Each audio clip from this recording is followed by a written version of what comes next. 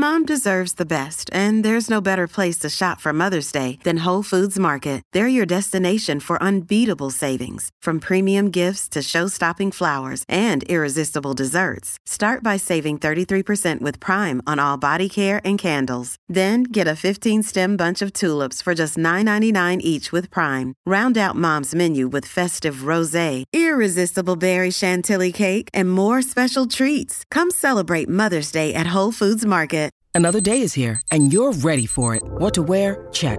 Breakfast, lunch, and dinner? Check. Planning for what's next and how to save for it? That's where Bank of America can help. For your financial to-dos, Bank of America has experts ready to help get you closer to your goals. Get started at one of our local financial centers or 24/7 in our mobile banking app. Find a location near you at bankofamerica.com/talktous. What would you like the power to do? Mobile banking requires downloading the app and is only available for select devices. Message and data rates may apply. Bank of America N.A., member FDIC. Hi, everybody. Welcome to an episode of Eco Chic, a podcast all about practical science and sustainability. My name is Laura, and I'm a graduate student studying climate science.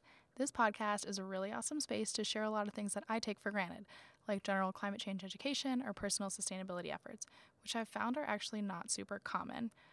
We're going to talk about climate change from a whole bunch of different angles: hard science, human health, policy, whatever, but also just personal tips on how to be a more responsible member of this planet.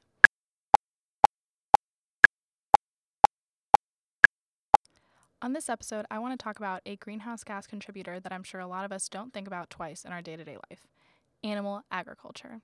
Livestock agriculture actually accounts for about 20% of global greenhouse gas emissions. So that's pretty wild. Think about it. 1/5 of all of the damage that we're contributing to our atmosphere is directly related to a meat-based diet.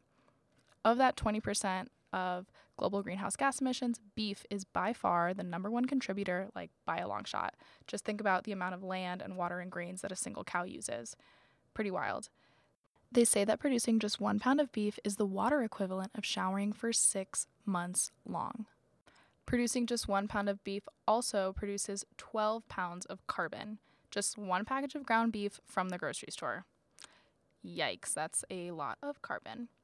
All right, so and the other thing to think about in terms of greenhouse gas emissions is that livestock agriculture is actually responsible for 65% of all human-related emissions to nitrous oxide.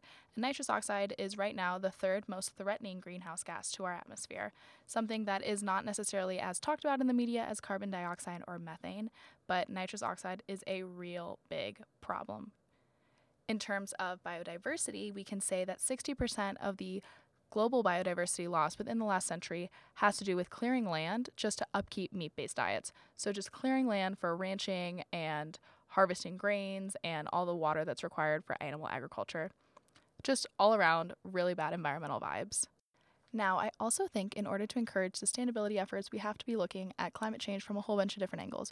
So let's talk about meat from a health perspective.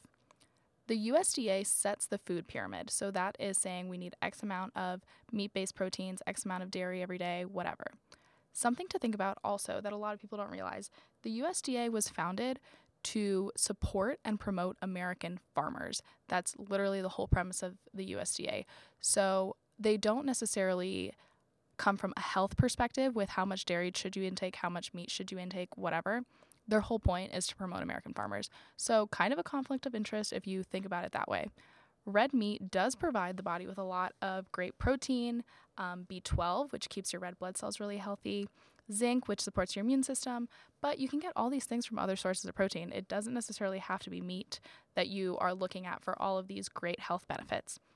You can eat a serving of beans, and they say 1 serving of beans is about 30% of your daily protein intake, which is actually more than a serving of a chicken breast.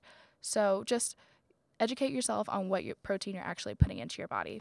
If you're really going to eat meats, you should think about maybe taking something leaner, so like a turkey, or if you're really into red meat, bison is really lean, and that's just a lot more heart healthy than beef. We are all pretty well established that red meats in general just are really terrible for your cardiac system. So think about your heart health in terms of, should you give up beef, yes or no? It doesn't necessarily have to be environment. Do it for yourself. And it doesn't, I'm not necessarily promoting like a vegan diet by any means, but it does, there was a recent study that came out that said that American vegans on average typically intake more protein than non-vegans, which I think is like a pretty wild statistic because I think a lot of people like to go after vegan or vegetarian lifestyles from the protein angle. I did briefly just mention dairy, which is another animal agriculture product, and dairy from an environmental perspective is pretty detrimental. 1 gallon of milk has the same carbon footprint as a gallon of gasoline, which I think is kind of disgusting when you think about the amount of carbon and other just trash that's being produced in order to produce that 1 gallon of milk. And no, you don't necessarily have to give up dairy, but just know the facts. Again, the USDA is here to help American farmers. So dairy consumption has actually been found to not necessarily protect bones that well. They say that your vitamin D levels are actually much more helpful in strengthening your bones, and you get vitamin D from being exposed to the sun. Dairy consumption has been linked to increasing the body's level of insulin growth factor, which is IGF-1, and that's actually a very well-known cancer promoter. So I will go ahead and say from a disclaimer, I am a climate scientist, I'm not a health professional, but just like educate yourself, play around on the internet. What are these animal agriculture products doing to your body? Another angle that we can look at animal agriculture from is a mental health perspective. So giving up beef, not necessarily for sustainability, but for your own mental clarity. 95% of your body's serotonin is made in your gut. So that means that directly how happy you are is related to how well you're eating. If you're eating clean, you're going to be more mentally clear, sharp, etc. So giving up beef for sustainability might not be the move, but maybe giving it up every once in a while for just your mental health is a great idea too. You definitely don't have to become vegan or vegetarian or anything overnight, and you don't even have to at all. I personally am not a vegetarian, and this is for cultural reasons. I'm Cuban. I'm not willing to give up pork long-term for holidays. However, I have cut out dairy for health reasons, and I cut out beef about 2 years ago just to decrease my personal carbon footprint. So in turn, I accidentally become vegan a couple days a week, really unintentionally. I eat hella vegetables anyway, so it just works out really well. I'm sharper, I'm leaner. I've probably lost a lot of weight cutting out dairy, honestly. Not that that was like a big motivation, but something to think about. If you're thinking about giving up beef but don't necessarily want to be so drastic, you can go down a similar route in that you do Meatless Mondays. Meatless Mondays are actually a really powerful campaign that I think a lot of people should get more into. You just give up meat once a week. If you're feeling like super generous to the environment, you can also give up cheese or some other like dairy product, but skipping meat and cheese once a week just as a family would be the equivalent of taking a car off the road for 5 weeks, which I think is a pretty powerful statement. We think about cars as a really large contributor to greenhouse gas emissions. Another option could be vegan until 6 o'clock, which you could practice as many days as you want, but it's essentially just the idea that you follow a vegan diet until dinner time and then you can eat whatever you want. And even that is really impactful in the long run, just giving up those 2 breakfast and lunch meals from a meat perspective. A disclaimer that I'd like to make is that whatever works for me, again, does not necessarily have to work for you, because I am not a vegan, I'm not a vegetarian, and I just do it whenever I can. I do it to reduce my carbon footprint, but you don't have to do it to reduce your carbon footprint. You can do it for your mental health. You can do it for animal rights reasons, which is a whole other issue surrounding animal agriculture that I didn't even get into today. But sustainability is a really personal thing, and whatever you can fit into your lifestyle is going to be what you can upkeep. It's about making habits that you're willing to commit to. And I like to tell people in terms of sustainability, just pick one thing and be really good at it. You don't have to go out and stop buying plastic, stop eating meat, change your whole life. Just do one thing, be really good at it.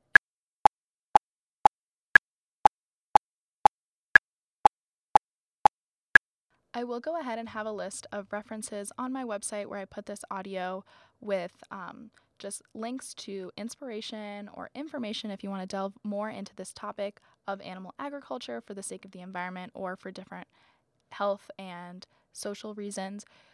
So if you would like some resources, go there, lauraediaz.com. Otherwise, I would love to hear from you how you enjoyed these podcasts. And please send me a DM. That's the easiest way to get in contact with me. Otherwise, there's also a contact me page on my website that goes directly to my email. If there's anything specific that you'd like to hear about, I would love some ideas on future podcasts and something that would be helpful for you. Ultimately, I want to serve as like a really great climate change, sustainability, education, research, resource for everybody. So if you have any ideas, you let me know. Please rate and review this podcast so I know if you're enjoying it. And I hope everyone has a great day. Thanks for listening. Bye. Seeking the truth never gets old. Introducing June's Journey, the free-to-play mobile game that will immerse you in a thrilling murder mystery. Join June Parker as she uncovers hidden objects and clues to solve her sister's death in a beautifully illustrated world set in the Roaring 20s. With new chapters added every week, the excitement never ends. Download June's Journey now on your Android or iOS device, or play on PC through Facebook Games.